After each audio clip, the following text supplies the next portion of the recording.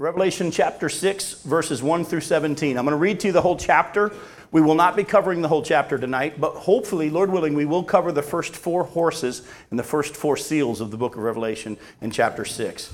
Now I watched, John says, when the Lamb opened one of the seven seals, and I heard one of the four living creatures say with a loud voice like thunder, "Come." And I looked, and behold, a white horse, and its rider had a bow, and a crown was given to him, and he came out conquering and to conquer. When he opened the second seal, I heard the second living creature say, "Come." And out came another horse, bright red. Its rider was permitted to take peace from the earth, so that people should slay one another, and he was given a great sword. When he opened the third seal, I heard the third living creature say, "Come." And I looked, and behold, a black horse, and its rider had a pair of scales in his hand. And I heard what seemed to be a voice in the midst of the four living creatures saying, "A quart of wheat for a denarius, and 3 quarts of barley for a denarius, and do not harm the oil and the wine." When he opened the fourth seal, I heard the voice of the fourth living creature say, "Come." And I looked, and behold, a pale horse, and its rider's name was Death, and Hades followed him. And they were given authority over a fourth of the earth to kill with sword and with famine and with pestilence and by wild beasts of the earth. When he opened the fifth seal, I saw under the altar the souls of those who had been slain for the word of God and for the witness they had borne.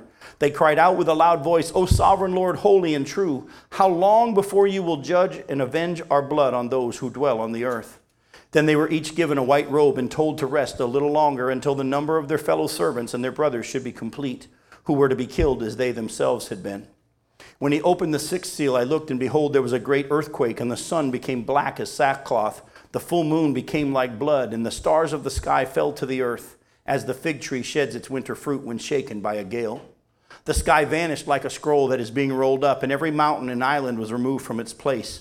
Then the kings of the earth, and the great ones, and their generals, and the rich and the powerful, and everyone slave and free, hid themselves in the caves and among the rocks of the mountains, calling to the mountains and rocks, "Fall on us and hide us from the face of him who is seated on the throne and from the wrath of the Lamb, for the great day of their wrath has come, and who can stand?" Now, as you're going to see as we go on further in our study, that there are, as we've already seen, there are 7 seals on this scroll. And when the 7th seal is opened, there's all of a sudden going to be 7 trumpets. And when the 7th trumpet is blown, then there's going to be 7 more bowls. And so there's going to be a progressive worsening of everything that goes on. For tonight, though, we're going to probably only get as far as the first 4 seals and deal with these 4 things that occur at the beginning of the tribulation and carry on into the tribulation period. We see as Jesus begins to open the seals, we see one of the 4 living creatures tell John to come, and then he sees a rider on a white horse come forth with a bow and a crown. Now, there is debate as to whether or not the living creature is telling John to come and look, or whether or not the living creature was calling the rider on the white horse to come. Either way, both are probably accurate. Because John's being told to come and see, yet at the same time, I think as you're going to see from the scriptures as we look at tonight, that the 4 living creatures are involved under God's direction in orchestrating what's going on in this time period. And that'll hopefully become clear in a little bit. Now, this rider on the white horse who has a crown, he's got a bow. We don't see any arrow or any weapons. He's got a bow, but otherwise there's nothing there, and he's got a crown. There are some people that have tried to say that this is Jesus, because if you look later on at Revelation chapter 19, when Jesus actually comes back to the earth, he's riding on a white horse, and if you know, he's got a crown on his head, and a sword is coming from his mouth as he comes to set up his kingdom and defeat his enemies when he comes literally to the earth. So some people have said this is the same thing, and it's not, and I can give you 3 quick reasons why.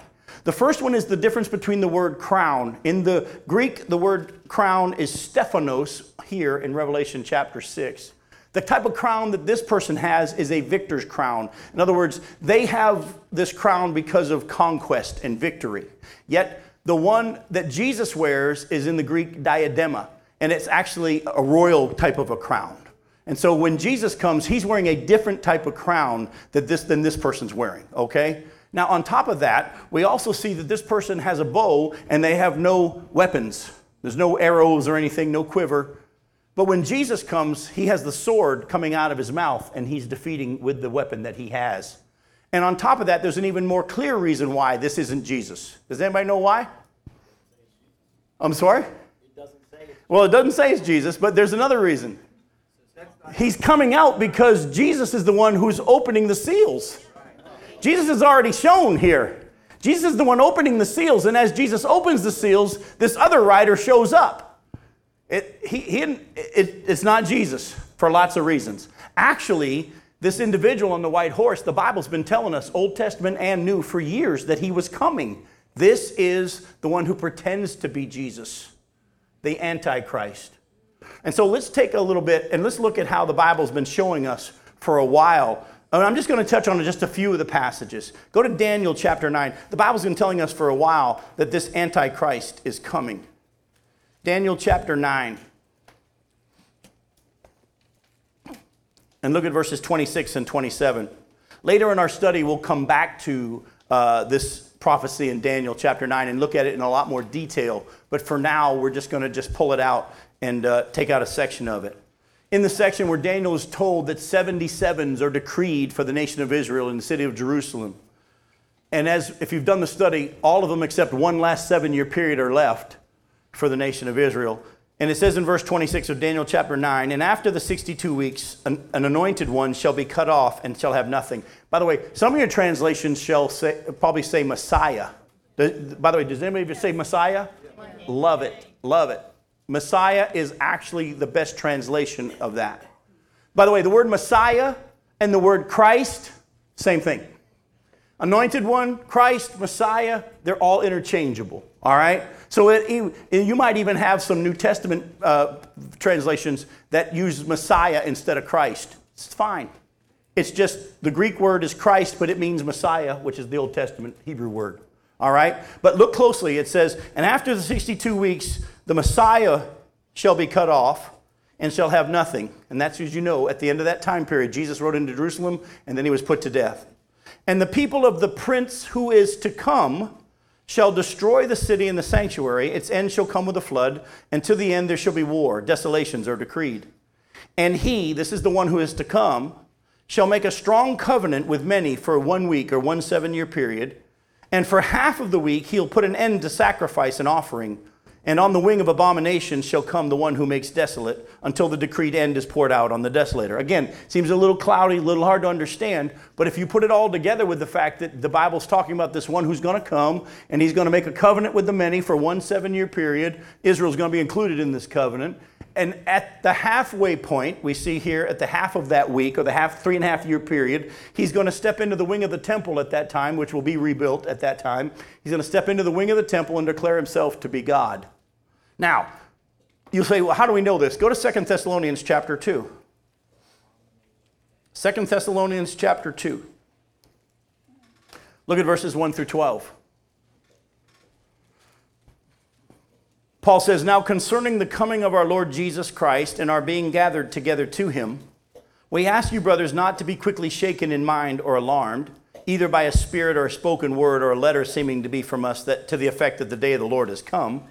Let no one deceive you in any way, for that day will not come unless the rebellion comes first and the man of lawlessness is revealed, the son of destruction, who opposes and exalts himself against every so-called God or object of worship, so that he takes his seat in the temple of God, proclaiming himself to be God. Do you not remember that when I was still with you, I told you these things? And you know what is restraining him now, so that he may be revealed in his time. For the mystery of lawlessness is already at work. Only he who now restrains it, that'll be important later on, only he who now restrains it will do so until he is taken out of the way. And then the lawless one will be revealed, whom the Lord Jesus will kill with the breath of his mouth and bring to nothing by the appearance of his coming. The coming of the lawless one, this Antichrist, is by the activity of Satan with all power and false signs and wonders, and with all wicked deception for those who are perishing, because they refuse to love the truth and so be saved.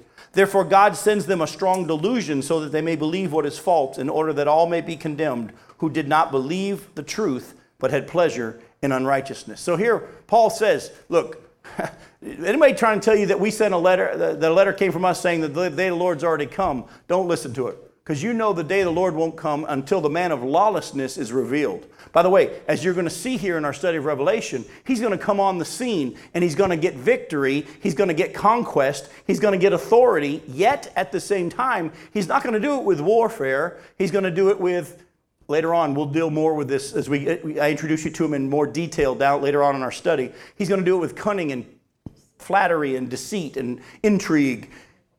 But he will reveal himself to be who he really is when?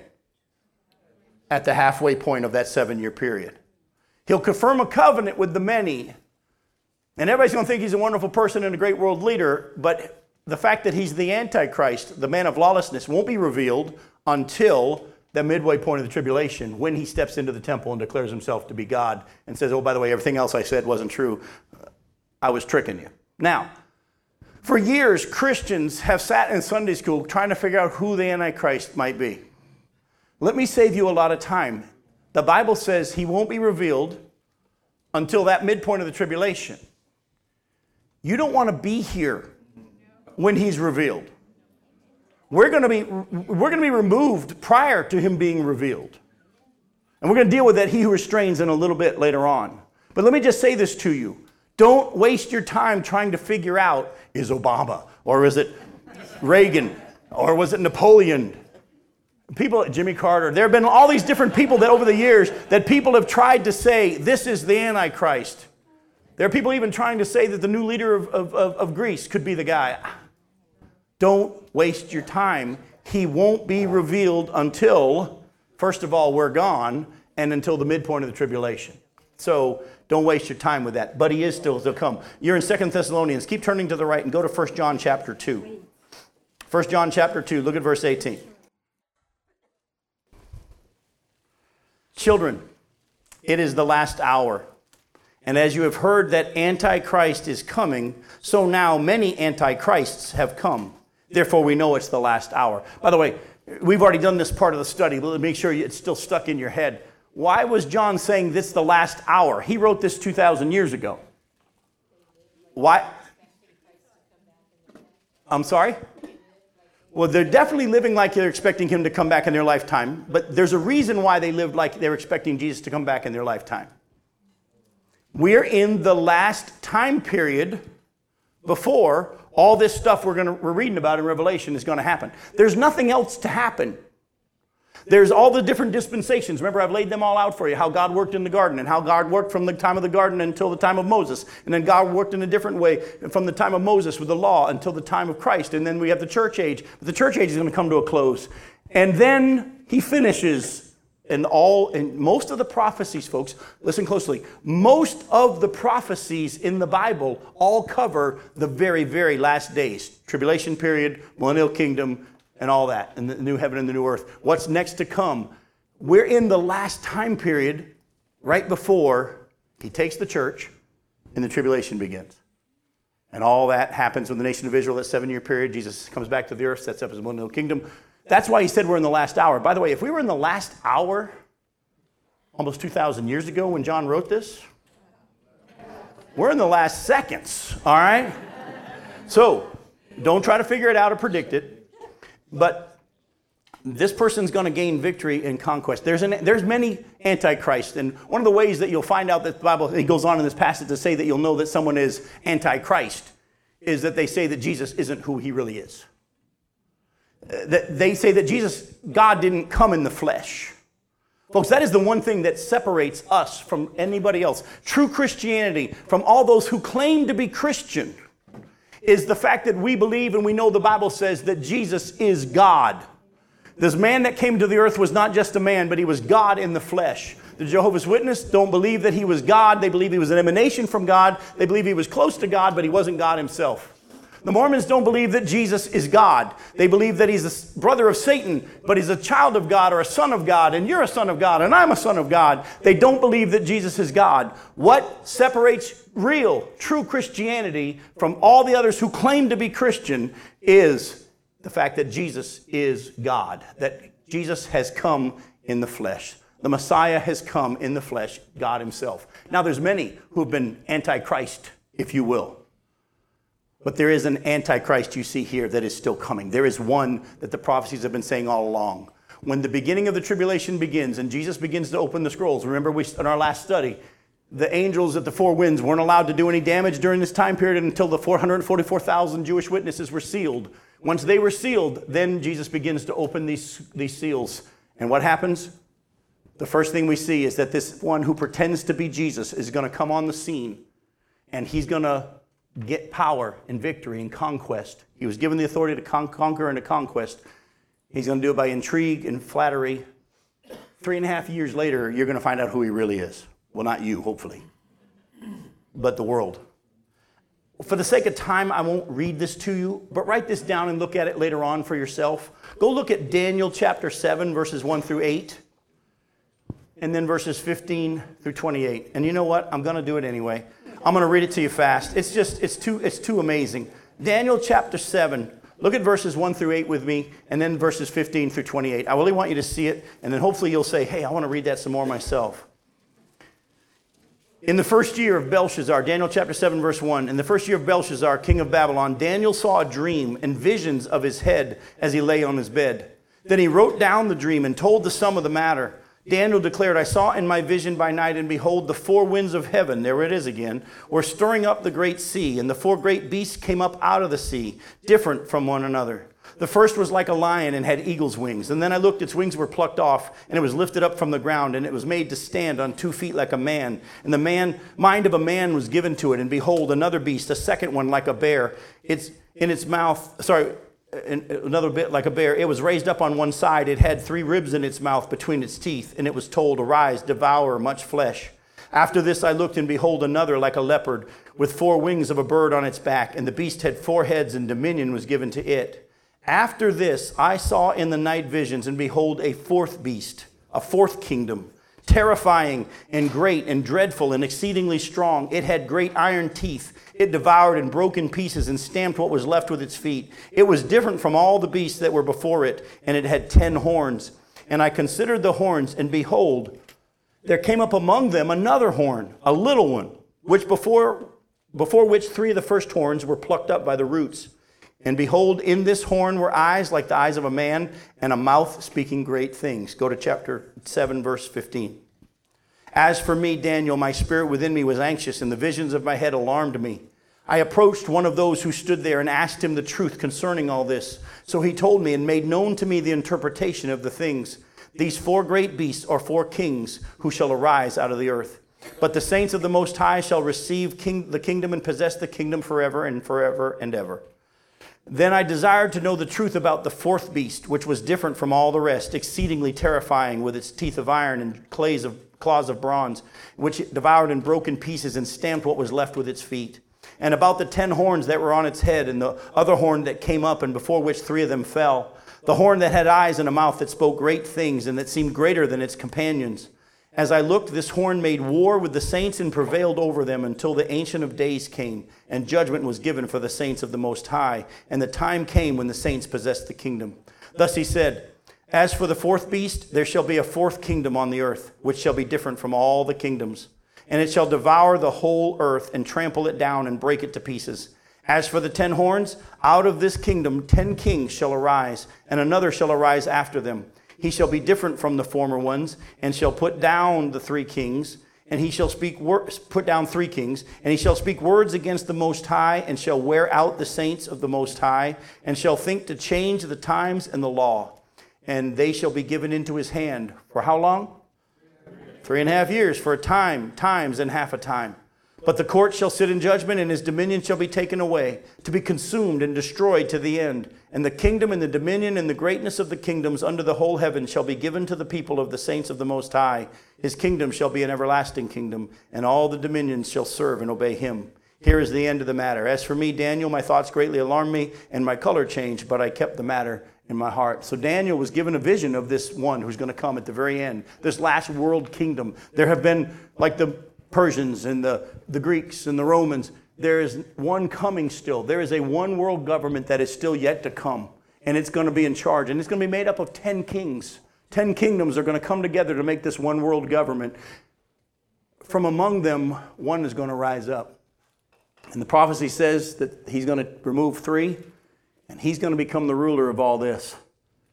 And then he's going to reveal himself to be who he really is. So again, this rider on the white horse, we've been told that he was coming. We see now Jesus opens the first seal, and as he opens the first seal, what happens? This rider comes out to have conquest and to conquer, and he begins his getting authority at the beginning of the tribulation period. Let's go on to the next horse. All right? When the second seal is opened, back to Revelation chapter 6, when the second seal is opened, John sees a red horse. This rider was given permission to take peace from the earth. Now, keep in mind what's going on. This is during that 7-year tribulation period, this man of intrigue, if you will, this rider on the white horse who's going to reveal himself to be the Antichrist. He's going to come out and start getting authority and conquer without any war. He's just going to get into power, and he's going to be given authority over the globe. But at the same time, we're also going to see during this time period, chaos is going to erupt even more. And this rider was allowed to take peace from the earth. Now, this doesn't mean this is an individual like the rider on the white horse. Actually, you're going to see, and I'll show you in just a second, God uses his angels to accomplish some of these things as well. Because God uses his angels, as I'm going to show you in just a second, to assess the world, and he uses his angels to bring judgment. But he was given permission to take peace from the earth. Now, we already referenced earlier that he who restrains is going to be taken out of the way. And I believe without question, the Bible shows us that it is the Holy Spirit's action through the church. At the rapture, he who restrains will be taken out of the way. Right now, there is wickedness in this globe, and it is increasing, is it not? But folks, let me just tell you something and give you a glimpse of what I'm trying to help you understand, and hopefully God will help you see this. As bad as things are, as much wickedness as there is, as much killing and death and war as there is right now on the globe, it is not, you can't even compare what it's going to be like for this reason. God is actually right now still holding most of it back. What people don't realize is the fact that you and I are even alive is because God has, by his grace, kept Satan at bay. You remember when Satan appeared before God in Job chapter 1, and God points out Job? Because Satan's going looking for someone to devour. And God points out Job, and Satan says, well, the only reason he worships you is because you won't let me touch him. God says, I'll tell you what, you can do anything you want, just cannot touch him. What did Satan do to every one of Job's family when God gave him permission? He killed them all. Years and years ago, a preacher by the name of Jonathan Edwards preached a very, very famous sermon called Sinners in the Hands of an Angry God. And what he pointed out in that sermon was the passages in the Old Testament that said it's God who keeps us from slipping and falling into hell. It's God, by his provision and by his mercy and by his grace, who keeps us from going. And he gives us opportunity to respond. But if he chooses to remove his hand of protection, guess what? You're done. The Bible says at this point, this red horse is going to come out. And red's always talking about war and judgment. And he's allowed to remove peace from the earth. War is going to increase rapidly during this time. But the Bible also says, look closely at what it says in verse 3. When he opened the second seal, I heard the second living creature say, come. And out came another horse, bright red. Its rider was permitted to take peace from the earth, so that people should slay one another, and he was given a great sword. Look closely. It's more than just war. There's going to be war, and I'll show you that in a little bit. But he's also allowing, it's not just armies against armies anymore. It's people are just going to start killing each other. Anarchy, as you just said. Jeff, I saw you trying to raise your hand. Go ahead. It's interesting how it's the Lamb who's opening the seals. You know, we were taught always to fear the Antichrist. He's going to trick. He's going to do all these things. But Jesus is full and in complete control through every one of these steps. Yep. He's the one who's opening each seal and orchestrating and allowing it to happen. And that goes right exactly. And the question was, why is God doing this? I'll show you. Actually, and I can't wait to show you this.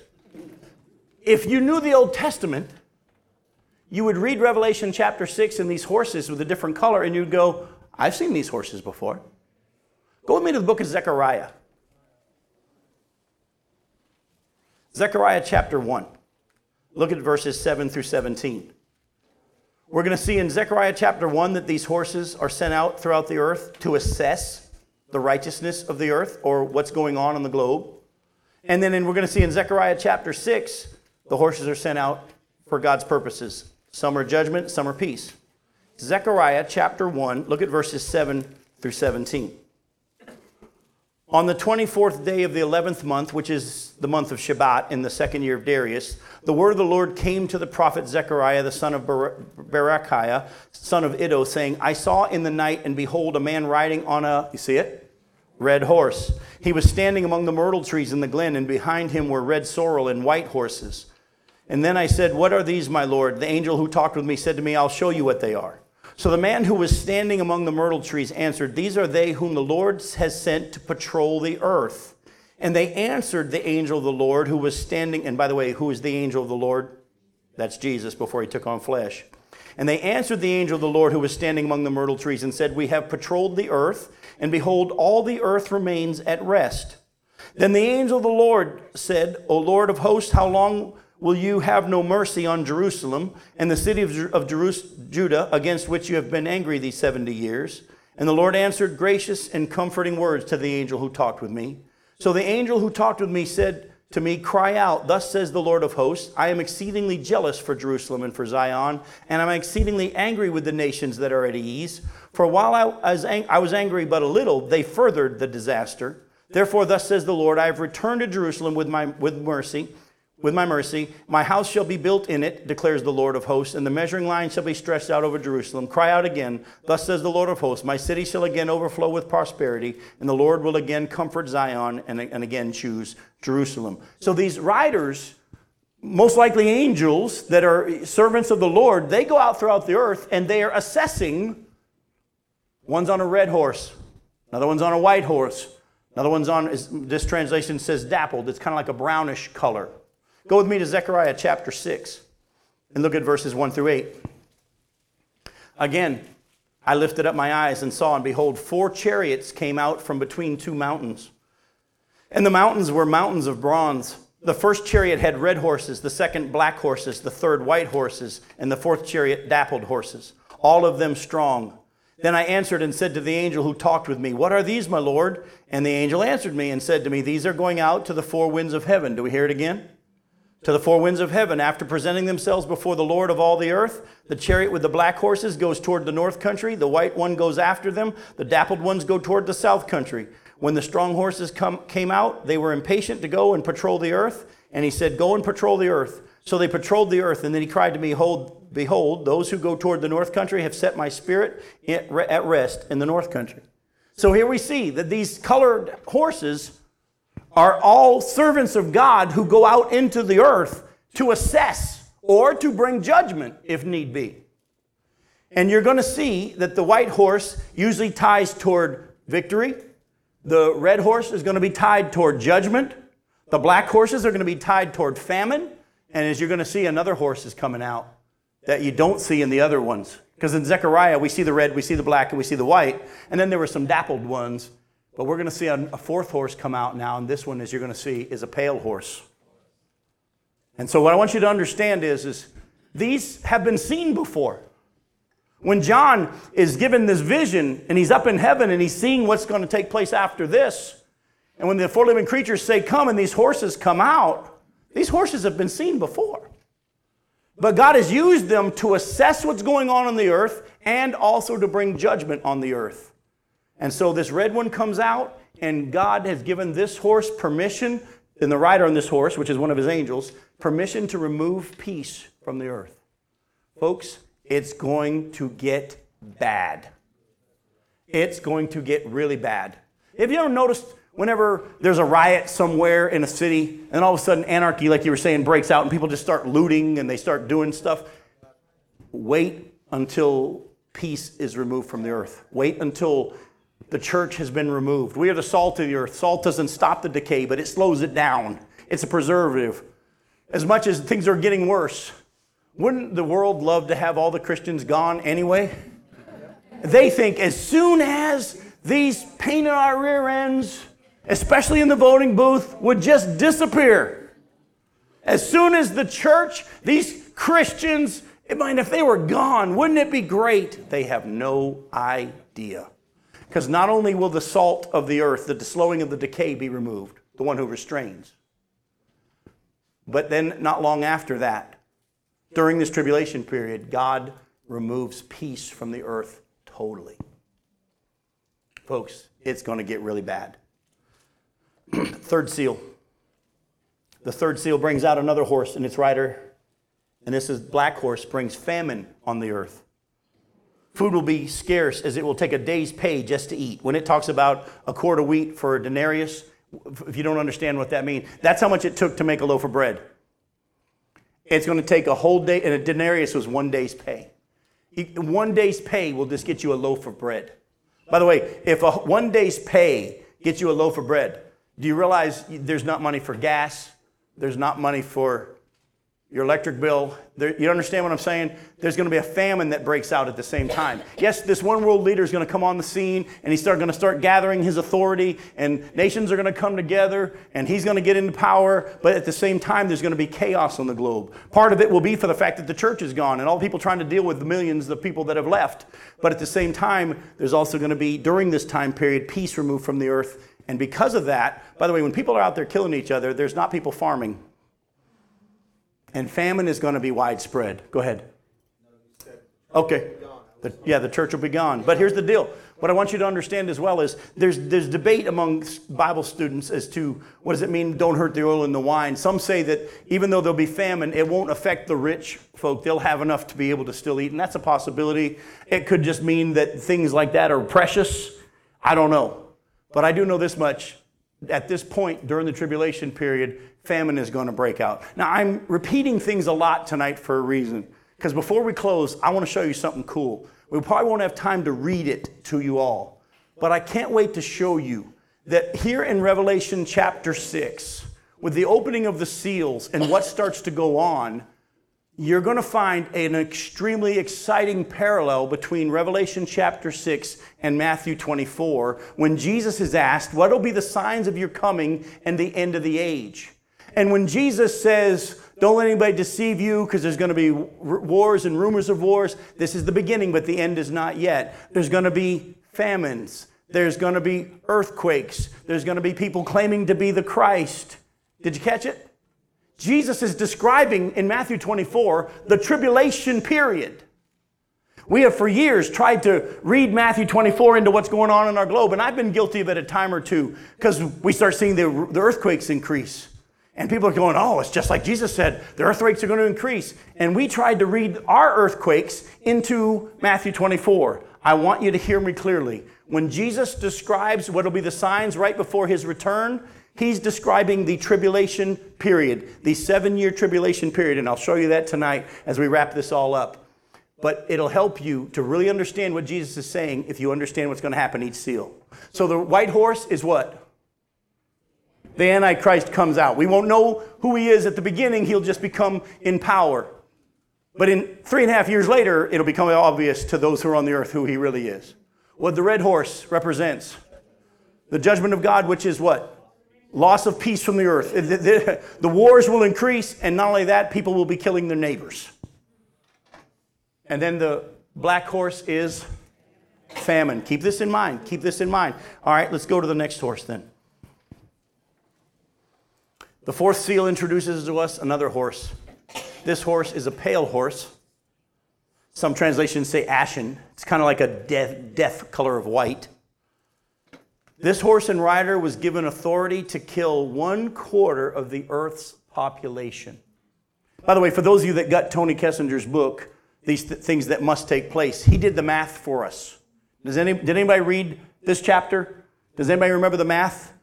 How many people most likely will that be that are killed during this time period? 1 billion. It's 1.5 billion.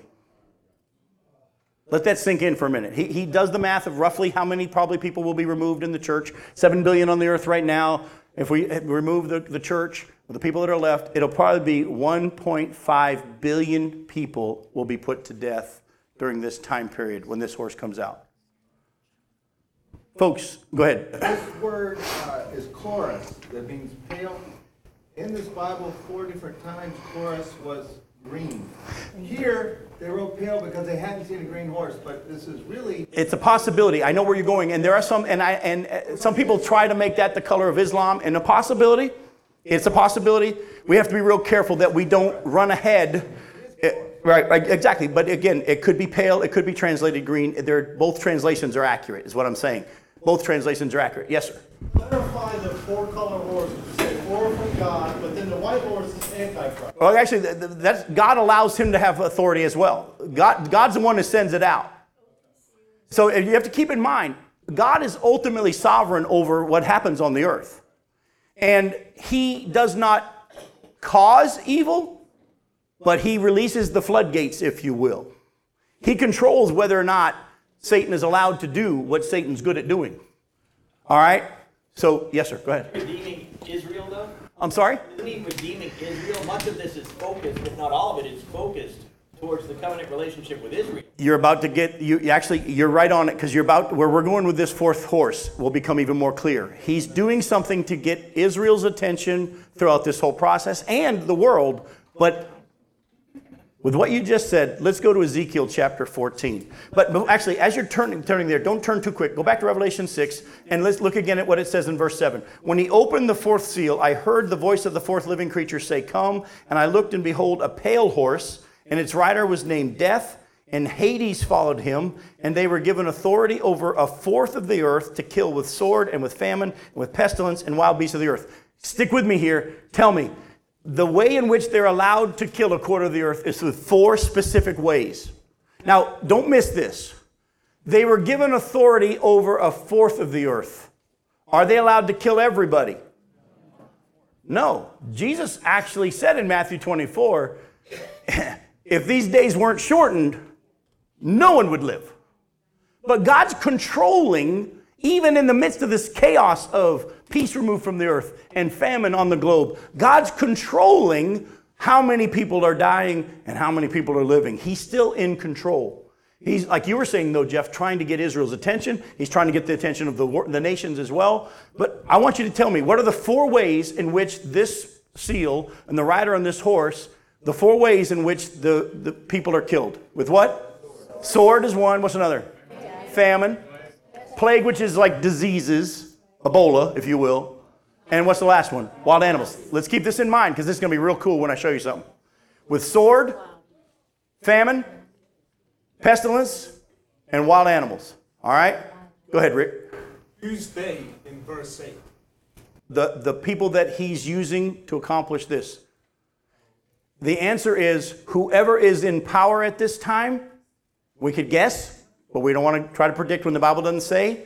But the angels are also involved. Before we go any further, you all do know from your Old Testament stories how when the nation of Israel would be under attack, God would send an angel, and one angel could wipe out a whole army all at once in one night. Remember? So some of this judgment's coming from the angels.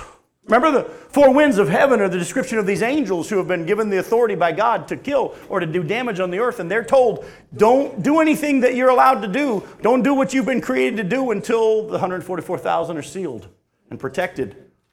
And so the answer of they is angels and humans that God is using for his purposes during this time. Go to Ezekiel chapter 14. Yep, Ezekiel chapter 14. By the way, we can't even fathom what 1.5 billion people dying is going to be like. Just even try to imagine the bodies and how to deal with the dead bodies. Global warming is actually coming later on. People talk about global warming. It is coming. It is coming. That's another seal. We'll get to that one later on. That's another seal. We'll get to that one. I'm sorry? The famine, the pestilence, this is all going to be tied together. It's good, Steve.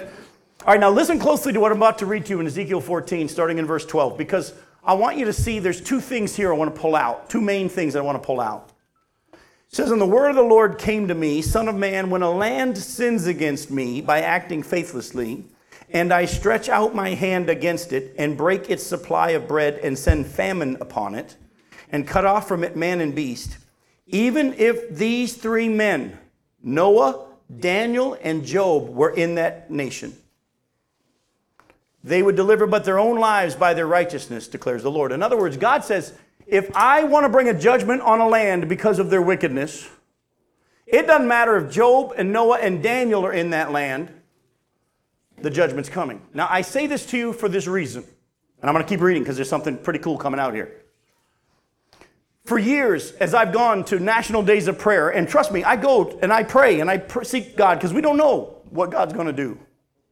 Like David, when God had already brought the judgment that child was going to die, he begged God and said, perhaps God would change his mind, but God didn't. But I've been to too many national days of prayer where people get together and they just say, it says, if my people who are called by my name will humble themselves and pray and seek my face and turn from their wicked ways, then I will hear from heaven. But the problem is nowadays they're not quoting the turn from my wicked ways.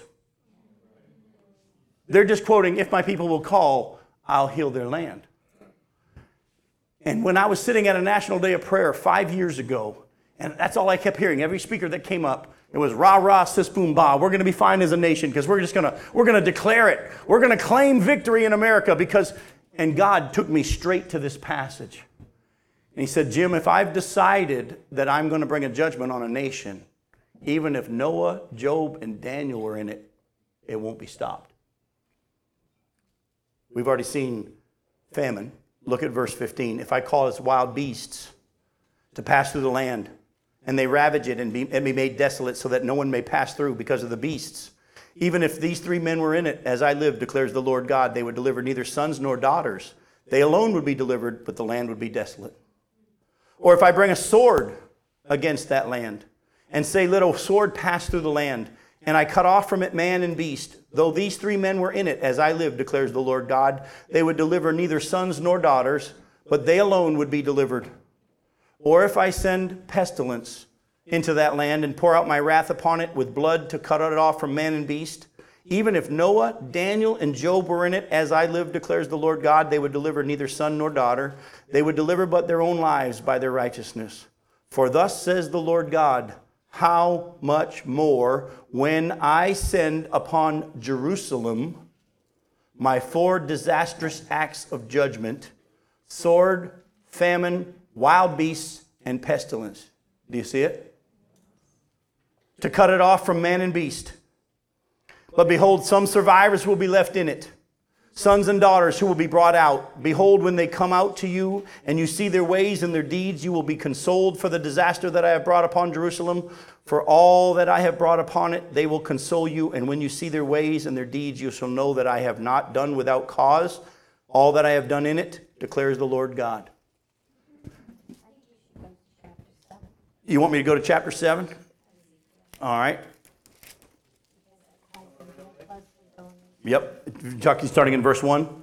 The word of the Lord came to me. And the whole chapter. Yeah, the whole right. chapter, but you see the 4 corners of the land. Yep. But as you go down, he does it's because of the violence of the land. Yep. And he seals, the angels come and seal people. Yep. The righteous. The righteous will be protected, but the rest won't. See, you have to keep in mind, Israel won't be spared through this. Israel won't be spared. Individuals in Israel will be spared. As you're going to see later on in our study, again, there's so much. That's why it's so hard for me. Because, folks, if we really understood all that's already been told us, I could spend hours and we could never leave here just showing you in one little thing how many times it's all described. But the Bible actually says when the Antichrist steps into the wing of the temple, Jesus himself, and we're going to see it a little later tonight, he said, when you see this happen, run for your life. And he's talking to the nation of Israel. He said, pray that your flight doesn't happen on Sabbath, or pray that it doesn't happen in winter, because there's going to be a time like you have never seen before. And the Bible says that actually, the book of Zechariah shows us in chapter 12 and chapter 14 that actually 2/3 of the nation of Israel are going to be killed. Women are going to be raped. It's going to be unbelievable. 1/3 is going to escape into the wilderness where God's going to protect them for 3.5 years during that last part. And then he's going to come back to where they are. We're going to get to all this later on if Jesus doesn't come get us beforehand. There's so much. Folks, we've got days and days and days of study to go. But for right now, what I want you to understand is simply this. Look at Revelation 6. We are not seeing this for the first time. All these things that we're reading about have been prophesied about in the Old Testament all along. God said, this day is coming. This day is coming. This day is coming. The nation of Israel kept saying, oh, for the day of the Lord. And he had to say through the prophet Amos, you guys keep looking for the day of the Lord, Israel. It's not going to be a day of joy, but a day of gloom. Like a man who runs from this to escape a bear and he gets bitten by a snake. And everywhere he goes, God is bringing judgment, like you said, Jeff. He's purifying Israel. He is going to spare, by his grace, a portion. And all Israel that is left will be saved by God's grace. But at the same time, he's also bringing judgment upon the nations for how they've treated Israel throughout this whole period. And so here's what I want you to hear. This isn't for us per se, because I believe if you're in Christ, you're going to be gone. But listen, for those who are believers during that time, for those who come to faith during that time, God will spare you. Not that you won't go through these things. And we're going to talk about that in just a second as well. Not that you won't be killed. But your righteousness that is given to you by your faith will be what God says, you're mine. But it's not going to stop the judgment on the nations. Actually, the Bible says all the nations are going to be judged. And later on, we'll get into the part where Matthew 25, we've been taught about the sheep and the goats, and we try to make that the church. It's when at the end of the tribulation period, he comes back to the earth and he sets up his kingdom on the earth. And he gathers who's left on the earth, the few that are left on the earth. And he gathers them from all the nations, and he judges them according to how they treated these brothers of mine. Joel chapter 3 says it very clearly. It's Israel, how they treated Israel during this time period. And if they treated Israel well, they get to enter the millennial kingdom. If they didn't, they go to hell. The sheep and the goat separation is not for the church. We'll already have been with him. The sheep and the goat separation is how he judges the nations at the end. So understand, God is doing a work during this time period. You're going to see it over and over. And by the way, one of the things you're about to see happens as we go further in this study is in the midst of all this judgment, in the midst of all this devastation and famine and 1/4 of the earth's population being killed, how come God doesn't just wipe them all out? How come God doesn't just say, done? Why is he stretching it out over this time period? Any idea? He's given people, he's a merciful judge. He's given them a chance to be saved. He's given people an opportunity to come to him and say, you were right. Our role. It's easy for us to say, well, I'm not going to be here. I'm not going to worry about it. No. This was written to the church. The book of Revelation, even though we're not going to be here from chapter 4 on, was written to the church. Why? Because we are supposed to be preaching this and telling them this is what is to come. Oh, they're going to think we're crazy. They're going to think, oh, no. It was already all fulfilled by AD 70. None of this stuff's going to really happen. It's just symbolic. Ignore the people that will mock you. Ignore the people that don't understand that the whole book has been talking about this as a literal event to come. We in the church should be preaching this daily, telling people it's coming. Don't try to convince them. That's not our job. Don't try to win an argument. That's not our job. But we're to be telling them. Go ahead. You quoted, we're the salt of the earth that delays the decay. We're also the light of the world. We're also the light of the world. So we need to know these things. My role is to teach you the Word of God so that you'll know it. And then when those opportunities arise, you can tell people, look, when they start talking about what's going on the globe, you'll say, hey, the Bible said that was going to happen in Israel. What? Let me show you. Or go to this website if you got to. You know what I'm saying? Yes, sir. Go ahead. Mark of the beast. We're going to get there. We won't get there tonight. But the best answer I can tell you is we don't know what it is, but it'll be on your forehead and on your hand. And so tell people down the road, not on yours and not on yours, but tell people if that day ever comes, say no. Say no. People try to get into whether or not it's a computer chip or a tattoo, and we don't know. The Bible hadn't told us. But if it is a computer chip, our dog can't be saved. Which is okay with me. All right, now what? I'm sorry. All right. Go with me to Matthew chapter 24. Go with me to Matthew 24. I just got to look from my wife like you wouldn't believe.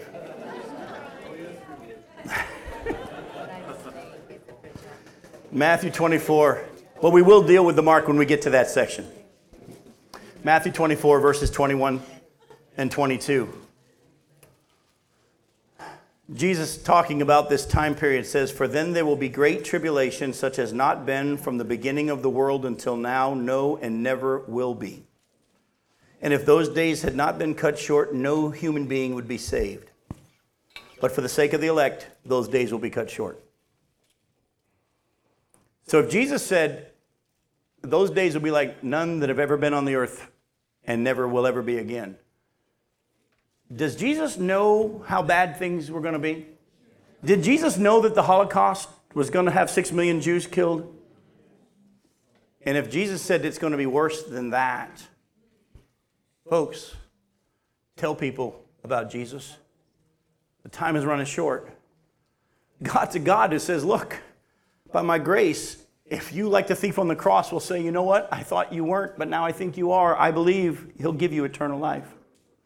You can take them and show them in the book of Matthew. Jesus tells a story about the people who worked all day and they were paid the same amount as the one who's only worked for an hour. He's a God of grace and he's generous and he gives salvation to all who will believe. We're to be telling people about Jesus. We're not to be fighting with each other over stuff. We're to be telling people about Jesus.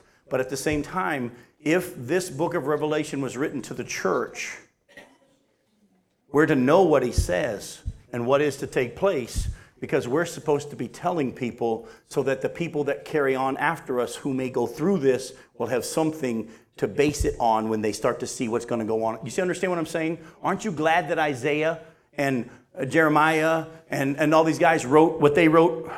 Even though the Bible says they searched intently, trying to figure out the times that these things were going to take place, and God told them, this isn't for you, it's for later on. Aren't you glad that Isaiah wrote about the suffering servant in Isaiah 53 and the prophecies about Jesus? We are being told similar things. These things that we read about in the book of Revelation, most of it will not apply to us because we won't be here. But we need to be faithful like Isaiah and Jeremiah and pass it on and pass it on. Because, and that's why my wife and I've told some of you, I don't know if we told you all, we've made a rapture packet in our house.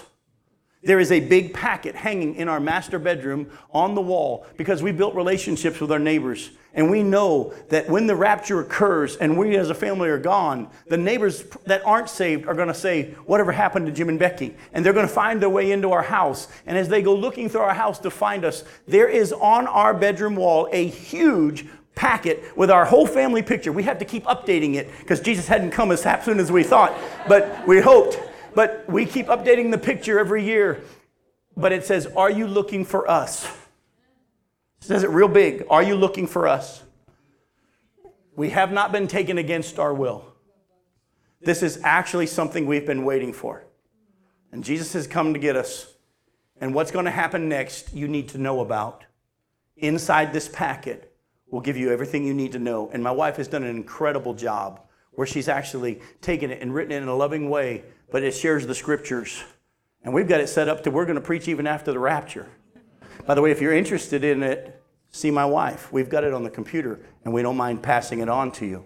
You're going to make your own packet and your own picture. But it is a wonderful way that we want to share it now, and we want to share it after we're gone. We've been given this information where to tell people. Let me show you two quick things, though. Matthew chapter 24, you're still there. Look at verse 3. Actually, we'll start in verse 1. Jesus left the temple and was going away when his disciples came to point out to him the buildings of the temple. But he answered them, you see all these, do you not? Truly I say, there will not be left here one stone upon another that will not be thrown down. He's talking about what was going to happen in AD 70 when the nation of Israel was going to be judged. As he sat on the Mount of Olives, the disciples came to him privately, saying, tell us, when will these things be? And what will be the sign of your coming and of the end of the age? Listen closely now. You're going to hear Jesus quote Revelation chapter 6. Jesus answered them, see that no one leads you astray, for many will come in my name, saying, I am the Messiah, or I am the Christ. And they'll lead many astray, and you'll hear of wars and rumors of wars. See that you're not alarmed, for this must take place, but the end is not yet. For nation will rise against nation, and kingdom against kingdom, and there'll be famines and earthquakes in various places. We haven't even gotten to that. We read it earlier at the beginning about the big earthquake that begins during the first part of the tribulation period. You'll see famines and earthquakes. What is that word famine again, isn't it? Famines and earthquakes in various places. All these are but the beginning of the birth pains. Then they will deliver you up to tribulation and put you to death, and you will be hated by all nations for my sake. When he says you, who's he talking to? He's talking to the Jews.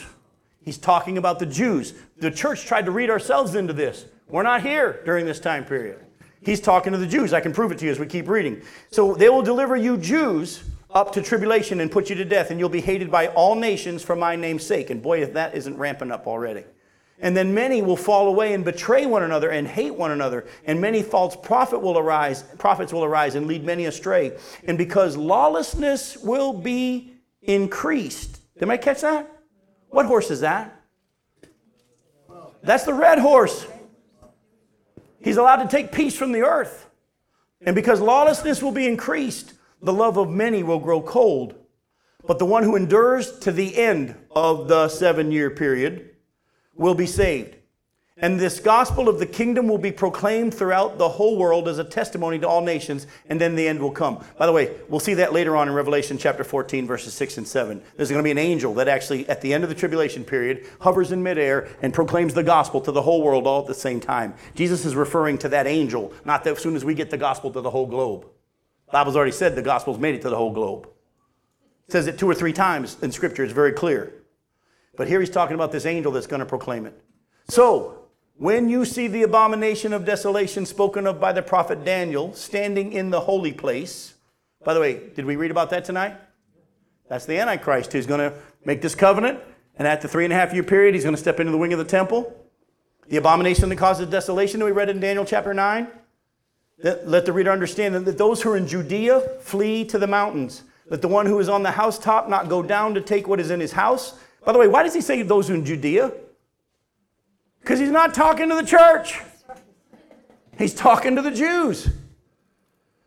Let the one who's on the housetop not go down to take what's in his house. Let the one who is in the field not turn back to take his cloak. And alas for women who are pregnant and for those who are nursing infants in those days. Pray that your flight may not be in winter.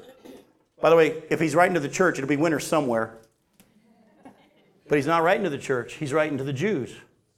And pray that it won't be on a Sabbath. Is the Sabbath for the church? No. He's not writing to the church. Most of the end time prophecies where we got out wrong was we tried to read the church into the end time prophecies. That's where it messes you up. But if you read it to be talking to the nation of Israel, it becomes very clear. For then there will be great tribulation, such has not been from the beginning of the world until now, no, never, and never will be. And if those days had not been cut short, no human being would be saved. But for the sake of the elect, those days will be cut short. Then, if anyone says to you, look, here's the Christ, or there he is, do not believe it. That means the Messiah. For false Christs and false prophets will arise and perform great signs and wonders. We'll get to that later in our study. So as to lead astray, if possible, even the elect. See, I've told you beforehand. So if they say to you, look, he's in the wilderness, don't go out there. If they say, look, he's in the inner rooms, do not believe it. For as the lightning comes from the east and shines as far as the west, so will be the coming of the Son of Man. Wherever the corpse is, there the vultures will gather. Folks, let me just tell you, Jesus is telling them about the tribulation period. He's describing the seals that are being opened. Famines, earthquakes, war, lawlessness increased. There's one who claims to be Christ. He's reading Revelation or quoting Revelation 6, but it hadn't even been written yet. But he knows what's to come. And that's why the book of Revelation needs to be taken literally. These things must take place. Mark, you have a question? Expound on verse 13, but the one who endures to the end, you said 7 years. Why do you have to live to the end if you take Jesus? Well, no, any Jew that comes to faith during that time period will be saved as well. But he's talking about at the very end, the ones who make it, who are waiting for the Messiah, and don't bite into these, this guy that claims to be Christ, that they really believe what it's being told. These are the ones that are going to be saved, but they've got to hang on because it's, again, if you read Romans chapter 11, the whole chapter makes it very, very clear that all Israel that's left will be saved. It's going to be tough. It's going to be hard. Now, I'm going to wrap up with one last thing. Revelation chapter 3. Go there real quickly. And that's going to set us up for where we're going to go next week. And I love that I can say next week. Revelation chapter 3. Look at verse 10. Now remember, this was written to the church in Philadelphia, but it was not only written to the church in Philadelphia, but it was also written to who? Us, because it says here what the Spirit says to the churches, plural. So this promise is to us as well. Revelation chapter 3, verse 10. And I'm in Romans. Started with an R. Revelation chapter 3, look at verse 10. Because you have kept my word about patient endurance, I will keep you from the hour of trial that is coming on the whole world to try those who dwell on the earth. Did you catch that? He says to the church, because you've been faithful, I'm going to keep you from this hour of trial that's going to come on the earth. People for years have said, well, that doesn't mean that we'll be raptured. It just means that we'll be spared during the tribulation. He'll protect us during the tribulation. Let me read to you the next verse where we left off and where we'll pick up next week. Revelation chapter 6, verse 9. When he opened the fifth seal, I saw under the altar the souls of those who had been slain for the word of God and for the witness they had borne. They cried out with a loud voice, O sovereign Lord, holy and true, how long before you will judge and avenge our blood on those who dwell on the earth? Then they were each given a white robe and told to rest a little longer until the number of their fellow servants and their brothers should be complete, who were to be killed as they themselves had been. Are they being spared? They're not being kept from the hour of trial.